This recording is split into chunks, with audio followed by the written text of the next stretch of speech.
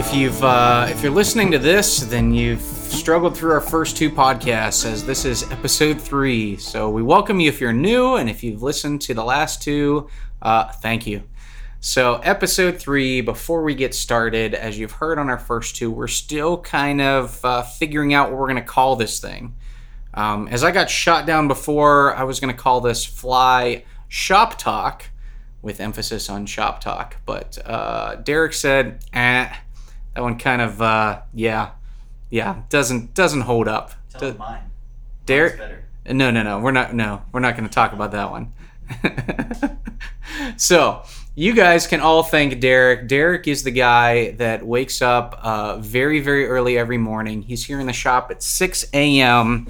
to pack all of your orders from the day prior. So, try to keep up with that Jeff Bezos standard and getting things out as quick as possible. So, Derek kind of falls on that sword and packs everything up for a couple hours and gets it to the post office and UPS pretty much as they open, so we can get it out to you as quick as possible. So a quick shout out to Derek. Derek's also our audio manager for the podcast here, as he's got some good background in that, helping us out. So as we get moving, let us know what you want us to call this thing. We've got pretty much nothing as to what we should call it. So hopefully you guys can give us some ideas. If you listen to the other podcasts, we asked for it there. And then future topics too. So today, our topic is entry into fly tying. So last time, our episode 2 was fly fishing. This is fly tying. Before we get started on that, check us out on all of our social media pages. We've got Twitter, Facebook, Instagram, and of course our website.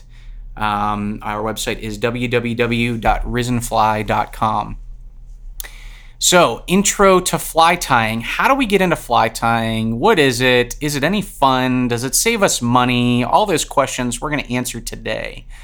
So it's funny, I'm on like 18,000 Facebook groups, and you've got these fly tying groups and fly fishing groups. And usually one of the first posts I see from somebody who just started fly tying is, look at this fly that I made up. And I usually put a big X on it and like, no, we're not going to start out that way. Like, okay, I'm just going to throw some things, some dryer lint, some cat fur, and, some Easter grass together and make a fly. And that's not an exaggeration. I see stuff like that. That's the kind of the worst way to start about doing it. That's like going out and golfing and picking up sticks in the woods instead of buying golf clubs. Like, you're not learning any skill sets by just trying to make things up. So the first piece of advice in tying flies is keep it simple, just like I did in fly fishing. Don't go out there and try to do everything all the first year. Keep it simple in the beginning. Fly tying, here's my top 3 reasons, and only 3 reasons to tie flies. So number 1, I tell everybody in the shop here, tie flies because you like tying flies. If it is work for you, and you're like, I just need to crank out 2 dozen pheasant tails and this is horrible, stop tying flies. You can buy them online for 99 cents on our site and other shops like that. If you like tying flies, you enjoy it, it's kind of a relaxation therapy for you, or a way to extend the season in the wintertime when there's 2 feet of snow on the ground, like tie flies. If you don't like tying flies, don't tie flies. It's kind of that simple. So that's reason number 1. Reason number 2 for tying flies, in my opinion, is you find enjoyment out of catching fish on something you made. I've got some buddies that make their own recurve bows and arrows, and they're like, that's awesome, great for you. Or they build ARs and they go out and plink at the range with them. I did that last year. Like, oh, that's cool. I actually put that together, or milled out your lower. Like, great. Kind of the same thing with tying flies. Like, I tied this nymph and I went out and caught 3 fish on it today. Like, that's awesome. You get a little bit more excitement out of the sport when you tie your own flies. And number 3 is you save money. No, you don't save money doing this. And number 3 is you get to kind of tweak and adjust things. You might walk into a shop and catch a fish on something and you're like, that worked great, but maybe if that color was different, or the size was different, or I added something or subtracted something to it, it'll work better. I've created my own patterns over the years. One of my patterns that I tweaked for a couple years that we have on our website is our foam backpack spinners. And I look at most spinner patterns, like a Rusty spinner that has a poly wing on it, and it's sunk after a fish or two, or even before that. When I looked at the naturals on the water, it just didn't look as natural as I thought. So I kind of adopted this pattern with actually using an oversized hackle wing and clipping it on the bottom, putting a piece of foam on top that maybe floats it for an extra fish. I don't know if it does or not, but it makes me feel better at the end of the day. And I usually make them bright colored on the foam so I can see them better. So I've kind of taken 2 or 3 things on a fly pattern that's kind of been proven over the years that I didn't really like and improved them. So creating your own stuff eventually is a good reason to tie flies. The reason why I say it doesn't save money is because you end up buying a bunch of stuff and using 10% of it.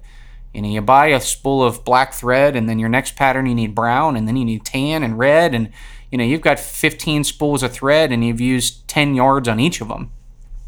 If you used all of them, great. But then, it's the same thing with materials. You buy pheasant tails, you buy hackle for dry flies, then all of a sudden you need 6 other colors of hackle. You're not going to tie enough blue-winged olives and March browns and caddis to use up the whole neck and all of those things. So you won't save money in the long run. The only way you do it is if you're ultra specific. We do a lot of steelhead fishing around here in northwestern Pennsylvania, and you're like, I'm just going to tie egg patterns. Okay, you buy hooks, you buy thread, you buy egg yarn, maybe some beads, and you tie 500 of them. You might make some money. It might cost you 15 or 20 cents a piece rather than $1 or whatever in the stores. But that rarely ever happens because you do that and you're like, oh, now I can tie other stuff. So keep it simple in your first year. The best advice I can give for the first fly that you tie is find an exact pattern, something you want to tie, whether it's a woolly bugger or a nymph. I always recommend one of those first.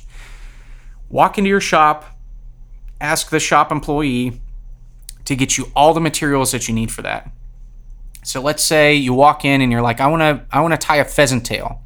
So they'll tell you, well, you need pheasant tails for that. Not the fly, but the actual feather. So you need pheasant tails, you'll need peacock, you'll need wire, and you'll need hooks and potentially beads. I like beads for beginners because one of the biggest mistakes beginner fly tiers make is they crowd the eye, and the bead kind of helps protect you from doing that because that's in front of the eye. But also beads are great because when you're fishing nymphs, you want them to get down anyways. There's times you want unweighted, but a little bit of weight, whether it's brass or tungsten, works great. So go in and find all the materials that you need for tying just one pattern. Go home, look up the recipe online, or especially YouTube, or have the fly shop owner. I literally just did this about 3 days ago for a guy. He broke his collarbone, so I'm hoping he's out there and actually trying to tie some flies. But he wasn't able to fly fish, so he's like, I'm going to learn how to tie flies while I'm recovering. So I tied him one in front of him. Okay, here's how we do it. Here's how we measure the materials to make sure our dimensions are right. Here's how we attach the thread to the hook before we even start anything, which blew me the first time I ever tied my first fly. It's I don't know how to do this. Do I tie a knot? No, you just wrap it forward, wrap it back over top of itself, and you're good. That was a mind blow for me because I had no idea what I was doing the first time I tied flies. How do we attach this? How do we wrap it? How do we counter wrap with wire to make sure it doesn't fall apart? All those things. So I actually did that for the guy here in the shop. So he learned step by step how to tie the pattern, and then I gave him all the materials to go home and try it himself. Even something like a whip finisher. That's the one thing that everybody struggles with when they first start tying flies. This stupid little tool that kind of twists around and you can't figure it out. It's stupid. How does this work? And then all of a sudden you figure it out and you start whip finishing in 2 seconds flat. But get someone to help you out. YouTube is your friend. We've got a lot of great YouTubers out there. Check out one of the guys that we've been sponsoring for about 2 years now, McFly Angler on YouTube. We've been working with him. Shout out to him right now. He does amazing fly tying videos. He's got 4K video out right now. His new Game Changer fly that he did a tutorial for is just through the roof awesome, and how to tie that fly. And you get high quality video and up close demonstration on how to tie something like that. But he does a lot of great stuff, both on regular flies and then flies that he's kind of created over the years. So shout out to McFly Angler. Go check him out on YouTube. He's got some great stuff. So like I said, we're tying a pheasant tail. pull up a fly on YouTube. One of my other favorites is Davey McPhail. Check him out. And let someone walk step by step with you. Also, there's this amazing thing on YouTube called a pause button. So if you get stuck on something, like just pause it, rewind, look at it 3 times before you go, and figure it out.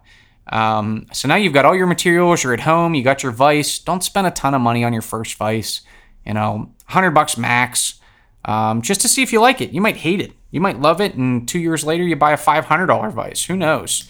But just get into it, spend $50 to $100 on a vise, get some decent tools and materials, and go out and tie flies. So my best advice once you've tied your first pheasant tail is do it again and again and again and again.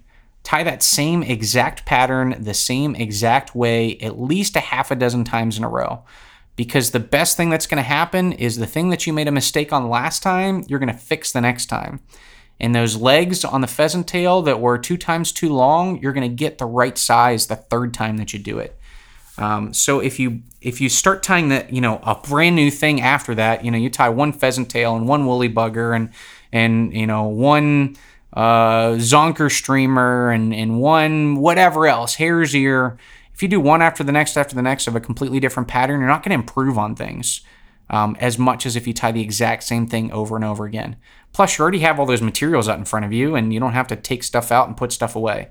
So tie the exact same thing. And I like doing this even when I'm doing it myself here in the shop or at home. Tie a half a dozen of the exact same thing over and over again. You'll get quicker at it. You'll get better at it. The quality will come out better.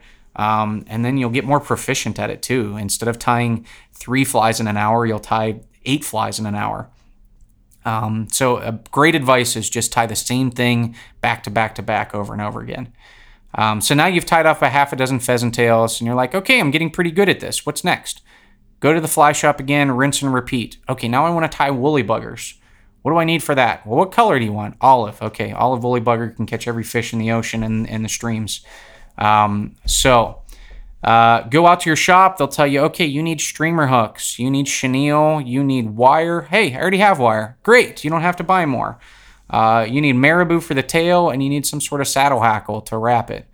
Like, they're going to go and walk through and pick up all those things for you. Maybe once again, they'll tie it for you again, look up a YouTube video and crank a couple of those out. Like, go ahead and put it on your vise and tie 4, 5, 6, 7 of those in a row. And now you've got a pheasant tail, you've got a nymph, you've got a streamer. You can go out and catch a ton of fish on those. Take your first fish that you caught on a fly that you tied, take a picture of it, and take that fly and take it home and put it in a shadow box, or just stick it in a piece of foam and put it in front of your tying vest. Take your first fly you ever tie to, whether you use it or not, and set it up there as an example of, this is where I came from. It's so funny, especially those guys that tied something that is absolutely nothing that's ever existed before. And, like I said, they use their cat's fur for it. And then they look back and like, oh my goodness, what was I thinking? After they started tying some flies.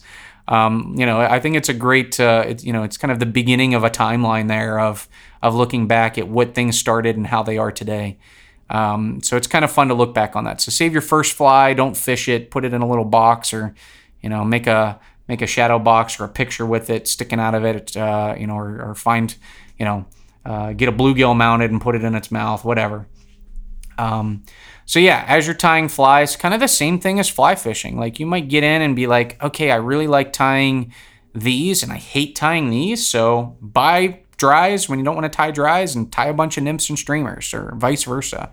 And the same thing as I talked in episode 2 of, I really like fishing small streams for wild trout. Like, you might come in here and be like, I just like the artistic style of things. Like, I've got a good friend of mine, shout out to Doug, who ties ultra realistic flies. It takes him hours and hours and hours to tie one single fly.